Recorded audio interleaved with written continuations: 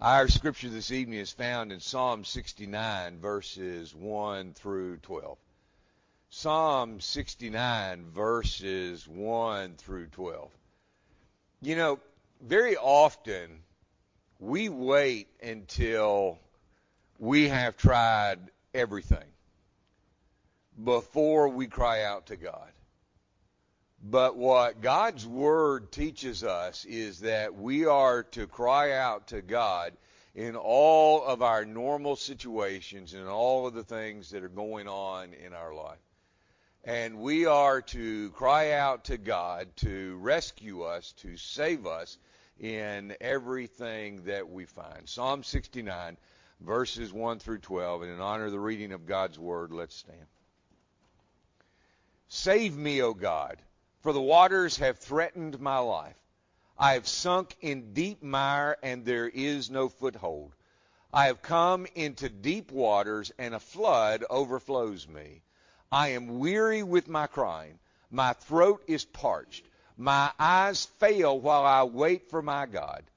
Those who hate me without a cause are more than the hairs of my head. Those who would destroy me are powerful, being wrongfully my enemies. What I did not steal, I then have to restore. O God, it is you who knows my folly, and my wrongs are not hidden from you. May those who wait for you not be ashamed through me, O Lord God of hosts. May those who seek you not be dishonored through you or through me, O Lord God of hosts. May those who seek you not be dishonored through me, O God of Israel. Because for your sake I have borne reproach. Dishonor has covered my face. I have become estranged from my brothers, and an alien to my mother's sons. For zeal for your house has consumed me, and the reproaches of those who reproach you have fallen on me. When I wept in my soul with fasting, it became my reproach. When I made sackcloth my clothing, I became a byword to them. Those who sit in the gate talk about me, and I am the song of the drunkards. Let us pray. Father God, we love you so much, and we thank you that you prompted David to write down this very raw psalm, that you would prompt him to write down how he was feeling so that it would be useful in our lives as well.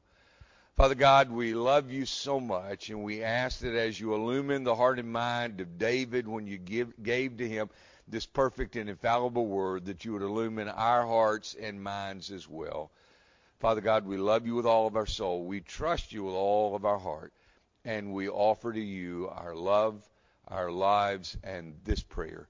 In and through the name of Jesus, our risen Lord and Master. Amen. Thank you. You may be seated.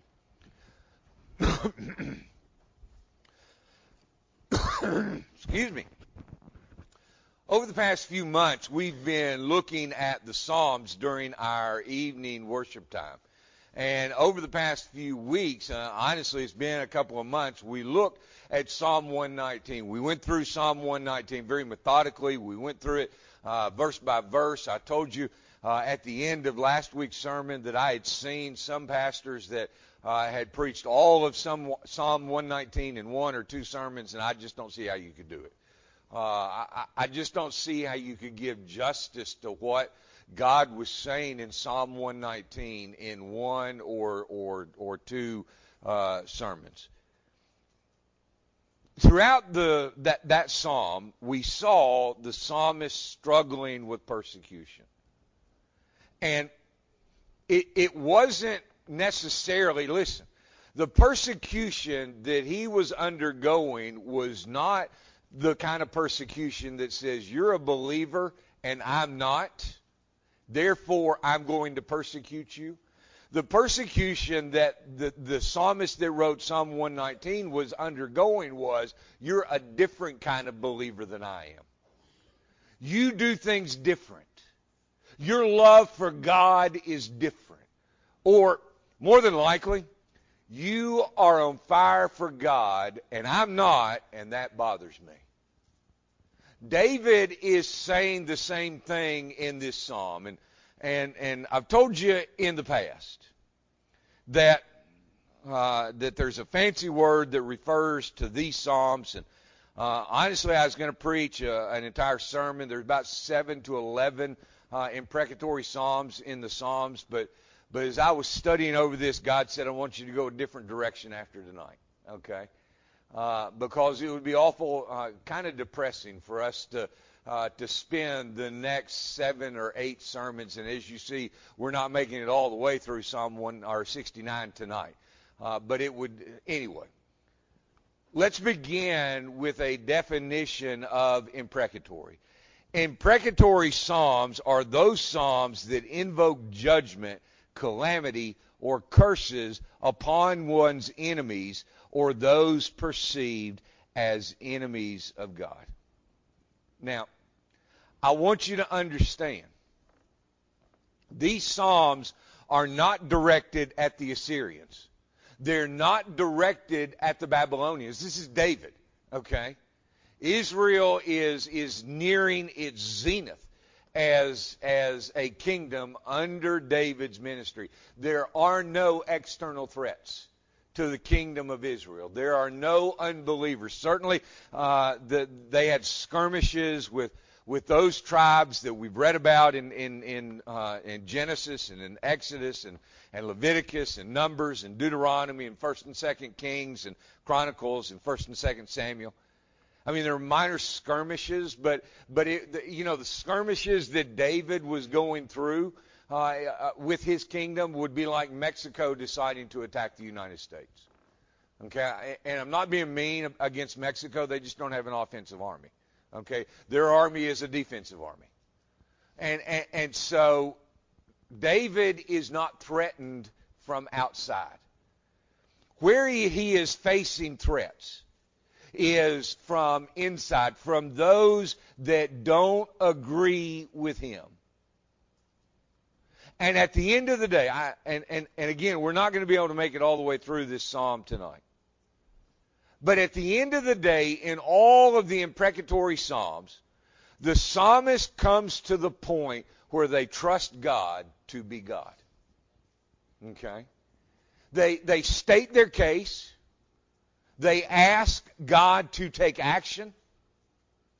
And then they rest in God's power. Again, verse 32, the humble have seen it and are glad. You who seek God, let your heart revive. For the Lord hears the needy and does not despise his who are prisoners. Let heaven and earth praise him, the seas and everything that moves in them. For God will save Zion and build the cities of Judah, that they may dwell there and possess it. The descendants of his servants will inherit it, and those who love his name will dwell in it.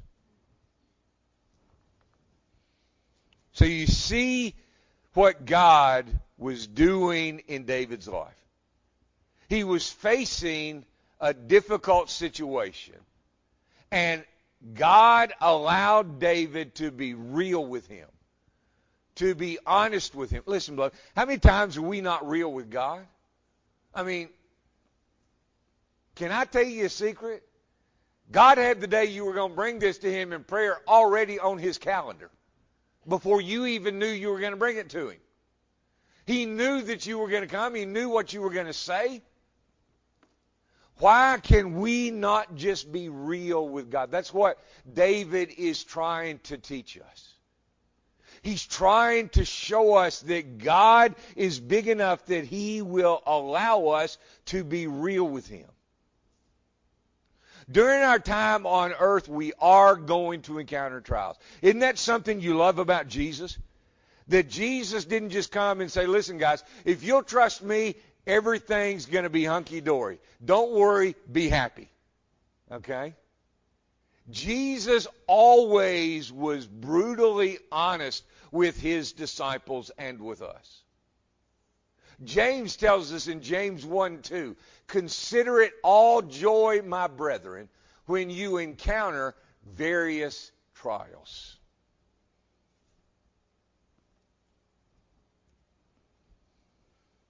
You know sometimes how you can measure your effectiveness for the kingdom of God?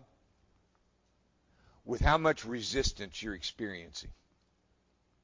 If the enemy is leaving you alone, then that should be a scary time. Now, obviously we know that there are a variety of reasons that trials can come into our lives. Satan is behind some of them. Some of them are the natural consequence of living in a sin-cursed world. At times, we cause our own problems. Can I get a witness? You know, doggone. Sometimes you just go, well, I thought that was going to turn out completely different. Okay. And if I'd have thought about that thing before I went into it, you know, it might not have turned out the way that I thought it, or the way that it did turn out.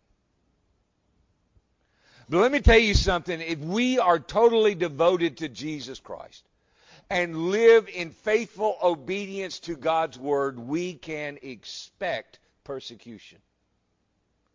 Jesus warned that we would be hated, persecuted, and slandered. Matthew 5, beginning in verse 10. Blessed are those, don't you wish, I don't know, there might be something on our bulletin about that? Blessed are those who have been persecuted for the sake of righteousness, for theirs is the kingdom of heaven. Blessed are you when people insult you and persecute you and falsely say all kinds of evil against you because of me. Rejoice and be glad, for your reward in heaven is great. For in the same way they persecuted the prophets who were before you. You know, there was some talk back a few months ago that the Commandant of the Marine Corps was being pressed to increase the number of troops that were under his control. Many of y'all may not know that the size of the Marine Corps is officially limited by congressional act. Okay? Marine Corps is and will always be the smallest of our armed forces. And so there was talk of, especially in the Brainiac MOSs, computers, communications, satellites, things of that nature, that people that had college degrees would then be brought into the Marine Corps and put in positions within the Marine Corps. Do you see the problem? They were not going to have to go through boot camp. They were just going to be able to come in and apply just like they were applying for a job with Walmart, and the Marine Corps was going to say, you're hired, we're making you, I don't know, an E5. Or we're making you a lieutenant. Come on in. The whole problem for that would be for every Marine that has ever served, we all have one thing in common. And that is Marine Corps boot camp. Okay? And it is what builds that esprit de corps. We know what to expect because we've all been there. I said all of that to say this. Jesus says they persecuted the prophets who were before you. They persecuted me. How is it that you believe that you're going to experience something completely different than everybody God has sent to call people to righteousness? Paul plainly warned us of this in 2 Timothy 3, verse 12. Indeed, all who desire to live godly in Christ Jesus will be persecuted. I would presume that Christians are in that subset. And Peter also warned us about that in 1 Peter 3, 14 through 4:19. And we're not going to take time to read all of that tonight, but I encourage you to take a look at that when you get home. Psalm 69 is a prayer in persecution or a prayer in response to persecution. Obviously, we're told that David wrote it, but we don't know what prompted it. We don't know what was going on in David's life. But we do know from verse 17 that he says, "Do not hide your face from your servant, for I am in distress. Answer me quickly." He is saying to God, I can't take this anymore. I can't take this anymore. God, I need you to move. And so he cried out to God. Now, Psalm 69 is also a messianic psalm. It is one that is frequently quoted in the New Testament. Next to Psalm 22 and 110, Psalm 69 is the most referenced psalm in the New Testament. And in this psalm, God calls us to turn to him and him alone for all of our problems. Verses 1 through 4. David was trapped in a situation where he was being accused of doing certain things. He was being persecuted by those closest to him, and he desperately cried out to God to save him. He described himself as a drowning man. The waters have threatened my life. And he questioned whether he would be able to survive. His difficulties were intensified by the discouragement that set into his soul. He was stuck in the thick mire, and the floodwaters of distress were rapidly overtaking him. He felt like he would not be able to bear up. And we're going to see what concerned him the most in a couple of verses. He was exhausted. And that worsened his situation. He had cried out to God for help until he was parched and could cry out no longer. He waited and waited for God to answer his desperate cries, but no answer came. Beloved, have you ever been there? Have you ever been in a situation where you cried out and you cried out and you cried out and you cried out and you weren't even sure that your prayers were making it past the roof of your mouth? Maybe it was over a situation in your life. Maybe it was over the soul of a person in your life that you wanted to see saved, and you kept praying and praying and praying, and it didn't look like anything was changing. He said that many people hated him and were making false accusations against him. They want to destroy him. Psalm 69 begins with a familiar lesson. When we are facing overwhelming adversity, we need to cry out for God's help. Because perhaps the reason this lesson is so frequently repeated in the Psalms is that we are too slow to apply it. We tend to take matters in our own hands and rely on our own resources. And only after exhausting our resources do we then take it to God and cast our burden on him. Spurgeon described several kinds of deep mire the believer may sink in. He described the deep mire of unbelief, the deep mire of trial and difficulty, the deep mire of inward corruption, the deep mire of the devil's temptation and oppression. What kind of mire have we allowed into our lives, beloved? Jesus specifically referred to verse 4 in John 15:25, where he said, "They have done this to fulfill the word that is written in their law. They hated me without a cause." They hated me without a cause. Here's the real problem among the many who hated David. Were some who went beyond the feelings of hatred to active efforts to destroy him. Verses 5 through 6. In many of the other Psalms, David protests his innocence. He says, God, I'm innocent. I didn't do this. All of this is happening and it's out of my control. But as David is writing this psalm, perhaps he's older as he writes this psalm, and he knew that he was not perfect, and he was capable of making mistakes. And he was willing to acknowledge anything that he had done that had contributed to this. And for this reason, he confessed his foolish and sinful tendencies to God. God knew David's weaknesses.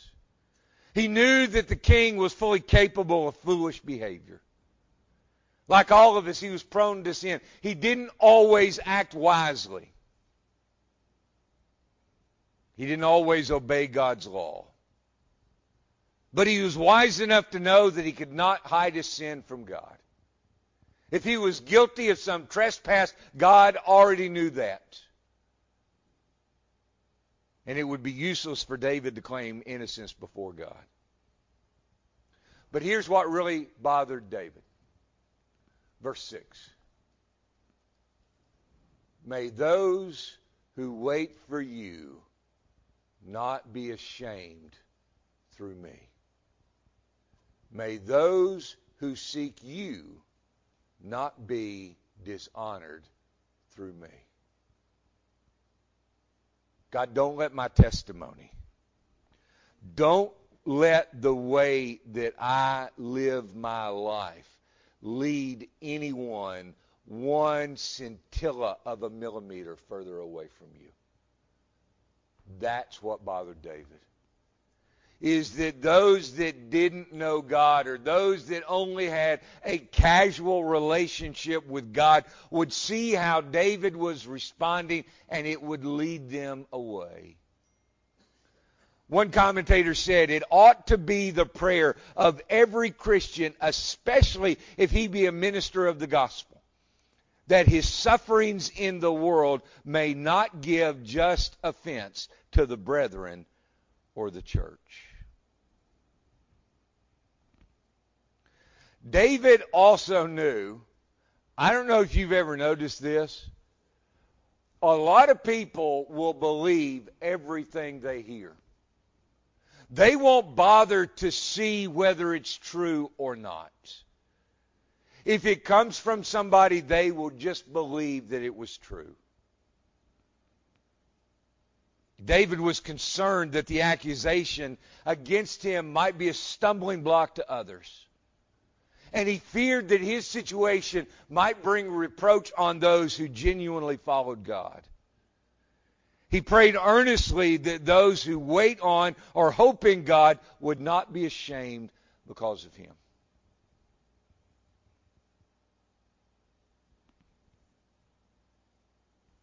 Sometimes we just need to go before God and get honest with him. We just need to go before God and pour out our heart to him. We have to remember that we cannot deceive God. He is always aware of everything that we say and do. We cannot hide our sin from him.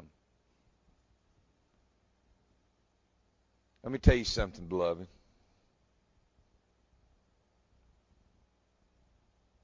As Jesus hung on the cross, he died specifically and individually for every sin that we will ever commit. Even ones that we don't know we're going to commit yet. Proverbs 28:13. I kind of like to see Proverbs 28:13 as the 1 John 1:9 of the Old Testament. He who conceals his transgressions will not prosper, but he who confesses and forsakes them will find compassion. We cannot be reconciled to God until we deal with those issues in our lives. And refusing to deal with our sin and mistakes will only intensify our difficulties. Verses 7 through 12. David opens his heart. He continues to open his heart and pour it out to God. And he finally comes to the understanding, because for your sake I have borne reproach. He said, listen, isn't David one of your favorite guys in all of the Bible?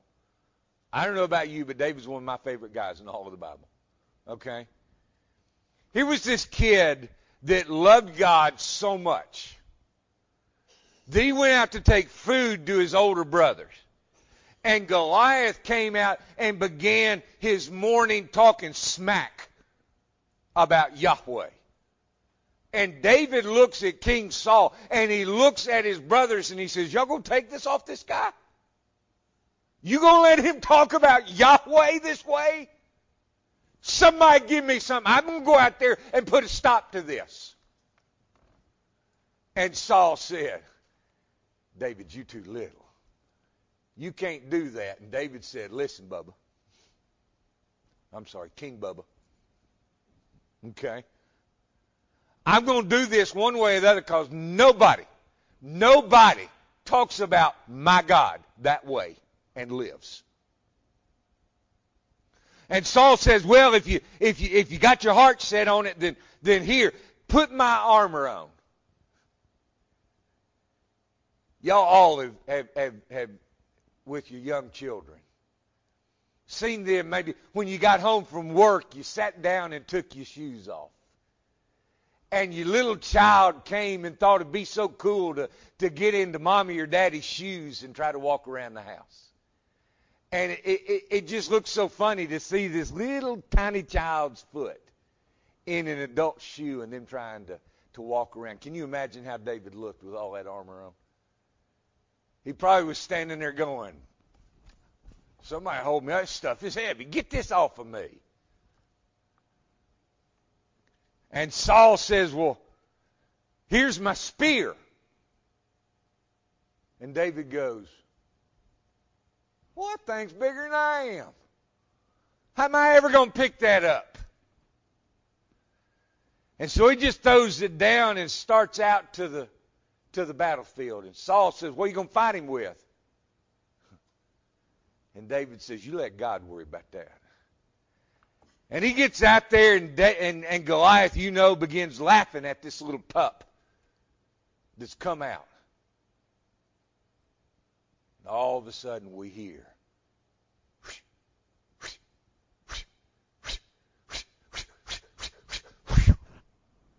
thud, blam. David had defeated this man that Saul and all of Israel's armies wouldn't even go into battle against. And when they got back to town, the girls they wrote a song about David. Saul has slain his thousands, but David his 10,000s. Now, if you're a narcissist like Saul, it is on.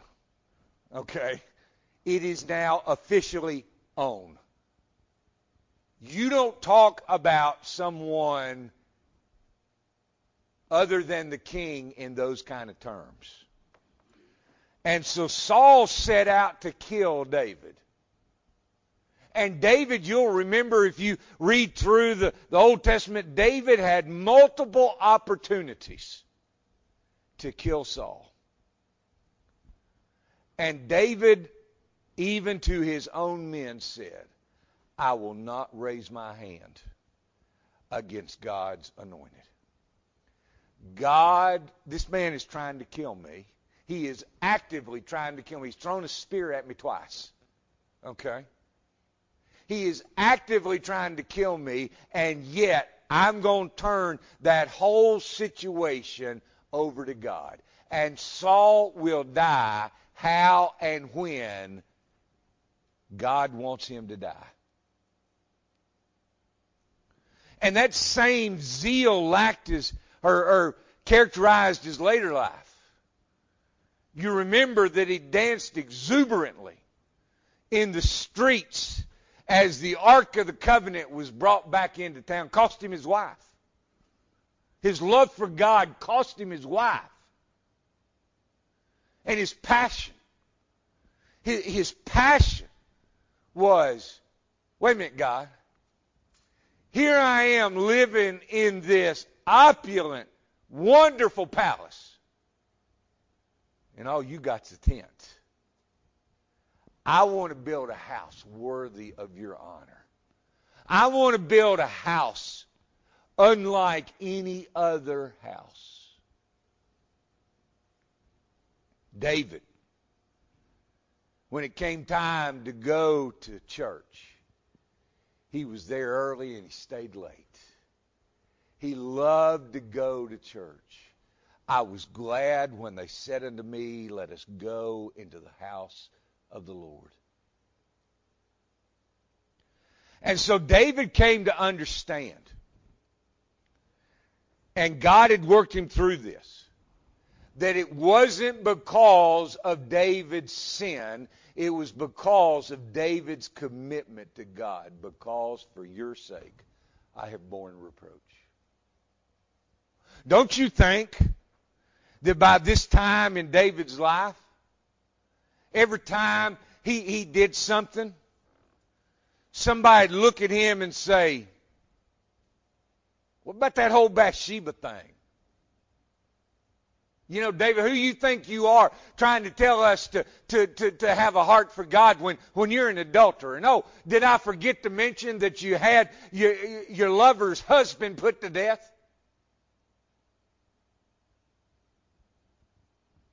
And David just said, you know what? I'm not going to let that consume my life because zeal, verse 9, for your house has consumed me. Listen, you want to bring up my past sin? Fine. Bring it up. I know about it. I know about it. It's not going to bother me. And the reproaches of those who reproach you have fallen on me. Have you ever tried to share your faith with somebody and the person you were sharing your faith with was mad? I don't know about you. I don't like people to be mad at me. Okay? I mean, it's just my personality. I don't like people mad at me. What I've come to learn is that they're not mad at me. They're mad at God. And I just happen to be God's representative where they can take that anger out on me. Okay? The reproaches of those who reproach you have fallen on me. When I wept in my soul with fasting, it became my reproach. You know, it would be like we gave an altar call and somebody came down to the altar and poured their heart out to God. They did business with God. And God just inhabited their time on the altar with Him. And after the service, they were kind of walking around and there was a group somewhere talking. And somebody said, well, it's about time they went to the altar. About time they got down on their knee and got right with God. That's what they were saying about David. They were saying, it's about time. About time you got your soul right with God. About time you started fasting and doing all of that. When I made sackcloth my clothing, I became a byword to them.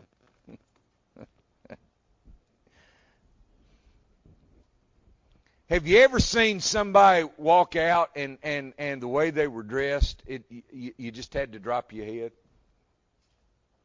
Because you knew if you didn't, you was going to break out laughing. Okay? When David would go out into public with sackcloth on, they would go, look at him. Who does he think he is? In fact, boys, y'all that are sitting down at the gate, why don't you just, and these are the elders of the community. These are the leaders in the community. They're talking smack about David. And he's become a song that the drunkards made up. May God help us to be like David. So in love with Him and aflame with passion for Him that we simply do not care what others think or say. Luke 9:26. Whoever is ashamed of me and my words, the Son of Man will be ashamed of him when He comes in His glory and the glory of the Father and of the holy angels. Jesus says we need to be absolutely on fire for Him. And if we openly worship God and stand for Him, we're going to pay a price. Jesus said in Matthew 5:12, what's going to happen? Rejoice and be glad, for your reward in heaven is great. For in the same way they persecuted the prophets who were before you. When we are afflicted for Jesus' sake, we enter into an intimacy with Him like no other. Let me tell you the secret, beloved. Jesus will never be everything to us until He's all that we've got. He will never be everything to us until He's all that we've got. Philippians 3:8 and 10. Here's how Paul put it. More than that, I count all things to be lost in view of the surpassing value of knowing Christ Jesus my Lord, for whom I have suffered the loss of all things, and count them but rubbish, so that I may gain Christ and may be found in Him, not having a righteousness of my own, derived from the law, but that which is through faith in Christ. Let me ask you a question, beloved. Has a police officer ever stopped you on McDonald Highway and said, listen, I noticed you were driving exactly 35 miles an hour. Congratulations. Thank you so much for that. Okay? You don't get praise simply for obeying the law. Anybody can obey the law. Okay? And Paul is saying, I don't want a righteousness that's just this rigid set of rules and regulations derived from the law. But I want a relationship with Jesus that is through faith in Christ. The righteousness which comes from God. In other words, it's His righteousness on the basis of faith, that I may know Him and the power of His resurrection and the fellowship of His sufferings, being conformed to His death. Jesus was all that Paul had. And so Jesus was everything to him. And when we do that, we qualify ourselves to share in Christ's glory, Romans 8:17. And if children, heirs also, heirs of God and fellow heirs with Christ, if indeed we suffer with Him, so that we may also be glorified with Him when His glory is revealed. We who shared in His sufferings will have a measure of joy that exceeds that of those who did not suffer for His sake. A joy that is greater than any we have ever known. Peter said in 1 Peter 4:13, but to the degree that you share the sufferings of Christ, keep on rejoicing, so that also at the revelation of His glory you may rejoice with exultation. Sounds easy enough, right? How do we do it? Romans 8:18. I consider that the sufferings of this present time are not worthy to be compared with the glory that is to be revealed in us. Beloved, God's still working in our lives. He's still, if we're still breathing, He's still working. He's still drawing us to Him. Will we cry out to God to save us and to lead us and to bear up and to do what God has called us to do, and praise Him along with heaven and earth and the seas and everything that moves in them? Will we cry out to God to save us?